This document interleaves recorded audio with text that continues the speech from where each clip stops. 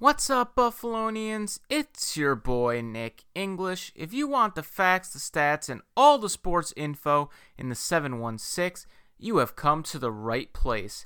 This is English Encore, Buffalo's favorite sports channel. I'm your host, Nick English. Great appreciate everyone for tuning in for today's episode. Hope everyone is staying safe and healthy out there. If you do not follow me on Instagram, please give me a follow there. It's at English Encore Podcast. I'll be doing a giveaway later in this week. Today is my 100th episode ever of this podcast. Greatly appreciate all the support given over the past year and a half or so. The journey's not over, and it's going to continue to grind for everyone and put out some great Bills, Sabres, and sports content. Today's episode, we're going to be doing the Bills defeating the Chargers 27-17, going over that game. Talking about Jarrett Patterson's huge day for the UB Bulls as they stomped Kent State.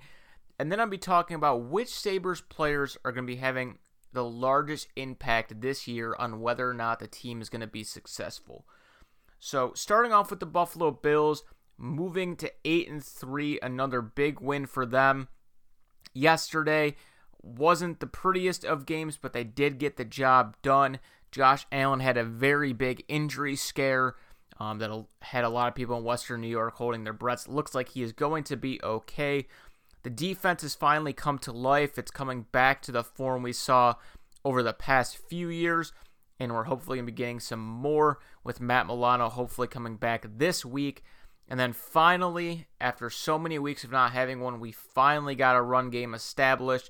So that was big. So coming into this game, the Chargers were 4th in the NFL in total offense. The Bills defense did an outstanding job shutting down Justin Herbert. You know, for as bad as a record they have, they're a very talented team, as I just mentioned, between Herbert, Keenan Allen, Austin Eckler, Mike Williams, Hunter Henry, Josh Kelly. Just very loaded on the offensive side of the ball, and their defense really isn't that bad either. They were missing a few pieces. But Joey Bosa was just a game wrecker yesterday. I believe he had 3 sacks. So I'll touch on that in a little bit as well. But the Bills defense did a really nice job. Herbert 31 of 52, 316 yards, 1 touchdown, 1 interception. They held Eckler to only 44 rushing yards in his return, so that was big. They came up big a few times after offensive turnovers, including a perfectly timed pick by Tre'Davious White. That was just an interception that shows why you pay a guy like that. He read the quarterback's eyes, young quarterback, jumped the route perfectly, really changed momentum at that point in the game after it looked like the Bills were kind of giving the game away. The Bills' offense looked good at times, had a little bit more trickery in them once again. Cole Beasley throwing a touchdown to Gabriel Davis. That's 2 straight weeks of a wide receiver throwing a touchdown, so definitely like Dable including in plays like that.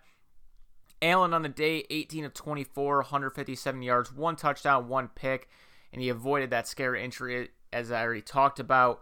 The interception was bad. He definitely shouldn't have thrown the ball. His arm did get hit on the throw, but either way, it was a ball that it looked like it was going to be underthrown regardless.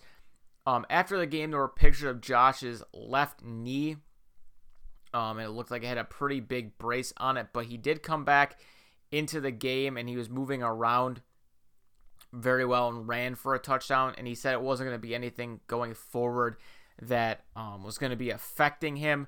So that'll be something that the Bills definitely need to monitor, but overall I think the Bills were definitely very lucky just because the way it happened, it looked very severe how he rolled up. Originally I thought it was maybe his ankle, but it kind of looked like his knee really got rolled up.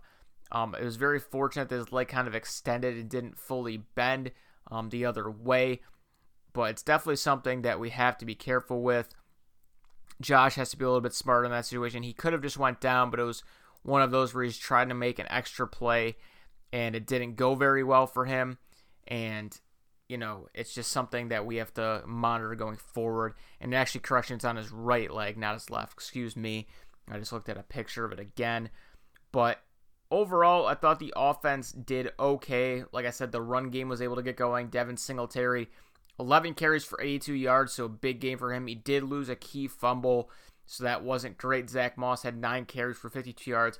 and had the worst unsportsmanlike conduct penalty I've ever seen in my life. He literally rolled over the top guy, stood up, and just flicked the ball, not even at the player, didn't stare him down, didn't do anything, and the ref flagged him.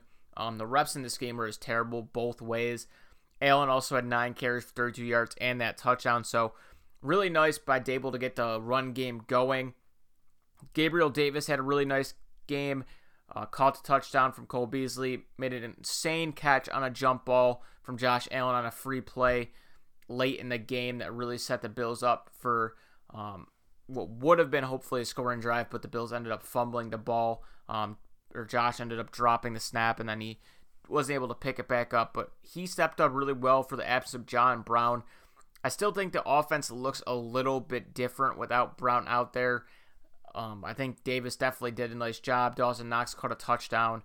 So there was some guys that stepped up. I would like the Bills take a look at Kenny Stills, who was just waived by the Houston Texans, just because Brown's going to be out at least for 3 weeks, which I think is the right decision because you do need Brown late in the season and going into the playoffs if you really want to make a deep run. The offensive line was pretty concerning yesterday. Joey Bosa was just in Josh Allen's face almost every play. And going forward against the 49ers, going up against Bud Dupree and TJ Watt, and defenses like that, the performance on the offensive line yesterday is not going to cut it. Josh Allen's going to be in for some long games if they can't get that taken care of. So we have to be concerned about that. The turnovers is another big concern. Josh was taking great care of the football early on in the season. Past few weeks, he's been turning the ball over in the air and on the ground. Something he has to definitely, fix and shape up going forward, especially against these better teams. They have been able to get away with it against, teams like the Jets, like the Dolphins, and against the Chargers, and they were almost able to avoid it, or they should avoid it against the Cardinals, but because of the Hail Mary, Josh did throw 2 interceptions in that game. So going forward, it's definitely something that needs to be addressed. The Bills will actually be going back to Arizona this upcoming week, as it was announced because of all the issues in California. San Francisco 49ers are not allowed to play on their field for at least 3 weeks. They're not allowed to have any sort of contact sport. So their next 2 games are going to be in Arizona. So this week's Bills 49ers Monday Night Football game will be played in Arizona. Not a great thing for Bills fans. It's a little bit too short in the memory for going back there after we lost to the Cardinals on a Hail Mary, but good chance to go in and beat a very solid 49ers team, even though they won't have Garoppolo. Nick Mullins has been playing pretty well. They beat the Rams yesterday. A good test for the Bills, still a really good defense, very well coached, and a chance to get a little bit of revenge on that field. So Bills are 8-3. Great position for the playoffs. Right now, they're the number 4 seed and will be hosting a playoff game. We'll have to see what the NFL decides to do, if they're going to do a bubble or not come playoff time. I think that'll be something that we'll see in a few weeks because of the COVID amounts ramping up over the past few weeks. But we will see. Moving on to the next Buffalo football team, the Buffalo Bulls. UB stomped Kent State 70-41 this past weekend. Jarrett Patterson put his name right in the Heisman voting. This guy had 36 carries for 409 yards and 8 touchdowns. That is just absurd. 11.4 yards per carry, and this is coming off of a game against Bowling Green where he had 301 yards rushing and 4 touchdowns. He is exploding onto the scene. He is climbing draft boards. This is a guy that everyone knew would probably be in that 3 to 5 round range for the NFL draft next year if he goes out. But this is a guy that's climbing into that potential 2nd, 3rd round tier if he continues to play like this. Kent State for the MAC is a very quality team. I know everyone's going to say it's the MAC, but it doesn't matter who you're facing. Putting up 409 yards and 8 touchdowns against anyone is just impressive. Buffalo is up to number 27 in the AP poll. The only team in front of them is North Carolina that got more votes outside of the top 25. Buffalo received 56 votes. They continue to win. I have no doubt that they'll be in the bottom half between that 23 to 25 range at some point in the season. They look poised to take the MAC title. The big question for UB going forward to me is that when they start facing some of the more quality MAC opponents, are they going to be able to throw the ball if Patterson doesn't have it going? Because so far in the season, their quarterback Kyle Vantrease has 753 yards, 5 touchdowns, 1 interception, has been very good, but he hasn't thrown a touchdown in the last 2 games. And that's not an indictment on Vantrease because they haven't needed to throw the ball. But the big question mark for me is if these teams are able to slow down the UB run game, which is a very tough thing to do, will he be able to throw the ball and propel UB to wins in that fashion if they need him to do so? So I think that's going to be a big question mark for UB going forward. However, right now the Bulls are rolling. They're looking like they're easily going to walk away with the MAC conference. We'll have to see what some of the other teams have to say about that. Beating Kent State, though, was definitely a quality win. They were undefeated going into that game. The UB defense has been very good as well. So going forward, I think the Bulls are definitely a team that everyone in the country should be watching, especially NFL scouts for Jarrett Patterson. And if he continues to play at this rate where he's putting up 250 plus yards per game, I don't care what conference, what school you're going to, he should be in that Heisman Trophy, talk. I don't think he's going to be in the top 3 or 4, but his name should at least be thrown around in there for that. But definitely keep an eye on the Bulls. And then moving on to the final topic for today's episode. Last year, I was very fortunate that I called it perfectly about a player that was going to make a huge impact for the Sabres last year. And I said Victor Olofsson I thought was going to have an amazing year. I thought he was going to score 25 plus goals, which he probably would have had he not gotten hurt. And I thought I did a good job analyzing that. So I'm going to kind of go through which 3 players I think are going to have the biggest effect on whether the Sabres are going to be a playoff team this year and they can end the drought. So starting off with the player they acquired in the offseason, I'm starting with Eric Staal. And I know a lot of people might think, well, he's a veteran player, he's older, don't you think some of these young guys are going to have a bigger impact? The reason why I think Eric Staal is vital to if the Sabres can make the playoffs or not is because he's the number 2 center. For so many years now, the Sabres have been lacking that number 2 center behind Jack Eichel. They had a guy in Marcus Johansson last year who's really a winger playing center, and we just haven't had that depth. He's a guy that brings Stanley Cup pedigree to the locker room. He's going to play a major role in getting Jeff Skinner back to last year's production, because if Jeff Skinner can't get back to producing, 30 to 40 goals and putting up 50 to 60 points for this team, the Sabres are not going to be successful. And all throughout last year, I said I do not blame Jeff Skinner for any of the blame he was getting for not producing, because he was playing with Vladimir Sobotka, Marcus Johansson, Johan Larsson, all these other guys. He was hurt for a little bit of time as well. It was kind of a slap in the face to him to put up 40 goals and then take him off Eichel's line, in which you paid him $9 million, pretty much with the thought process of you're probably going to play him with Eichel so you can keep that production going. So I don't blame him. I blame Kruger more for that. And I understand Kruger's philosophy of why he was trying to spread out the scoring, but it clearly didn't work, and he let it go for too long, and Jeff wasn't able to get his game going. Eric Staal and Jeff Skinner played together when they were in Carolina. So I think if Staal, even at an older age, this is a guy that just a few years ago was putting up huge goal numbers for Minnesota. If he can even get up to that 40 to 55 point mark and at least help Jeff Skinner get going, with also taking into account that either Sam Reinhart or Victor Olofsson is going to be on the right side of that line, I think Eric Staal is going to be huge for this team. And the other big reason why Eric Staal is so important to this team is going to allow Dylan Cousins to learn and not be rushed into a second, third line center role. He can play a third line wing or third line center, whatever they want to do, but he's going to be able to learn from Staal and Eichel, and you don't want to make the same mistake they did with Middlestat and rush him up. I think Cousins is a no-brainer to be in the lineup this year for the Sabres, just based on what he's been doing for Team Canada right now. in the red and white scrimmages and whatnot. And after watching him play for a year, I think he should be on the third line right wing, in my opinion. Because they brought in Eakin and brought back Lazar and what Arttu Ruotsalainen's been doing overseas, I don't think there's any rush to put Dylan Cozens in that position.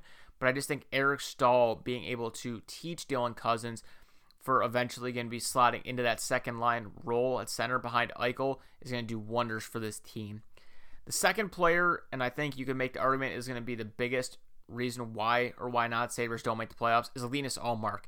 Plain and simple. Goaltending and goal scorers are the reasons you win and lose games. And last year, the big reason why the Sabres couldn't win more games because of their goaltending. Would the Sabres have made the playoffs last year had Ullmark not gotten hurt? I don't know if they would have, but they definitely would have had a better chance than Carter Hutton, who could only apparently see with one eye. The biggest thing for Ullmark is he needs to stay healthy, and his team's only going to go as far as he'll take them. This is a big opportunity for him in a contract year, coming back on a one-year deal in a possible new division with a lot of good goal scorers. It could be potentially, Ovechkin. You could be going up against the Flyers' top guys like Couturier, Panarin, all these guys. It's going to be a great chance for Linus Ullmark to prove himself. Like I said, this team can only go as far as he's going to take them, because in a shortened season, if they're going to play 60 games, Ullmark's probably going to have to play about 45 of them, especially if their plan, if they don't change their backup plan and it's going to be Carter Hutton, there's no reason Ullmark plays less than 45, because Hutton has proven the past 2 years he cannot be the answer in goal for the Sabres. And then finally, the third player I think the Sabres need to watch in a lesser role is Tage Thompson. They need depth scoring. Your top two lines are going to provide you a lot of scoring and are going to be a reason why you're in a lot of these games and why you should be in a playoff race.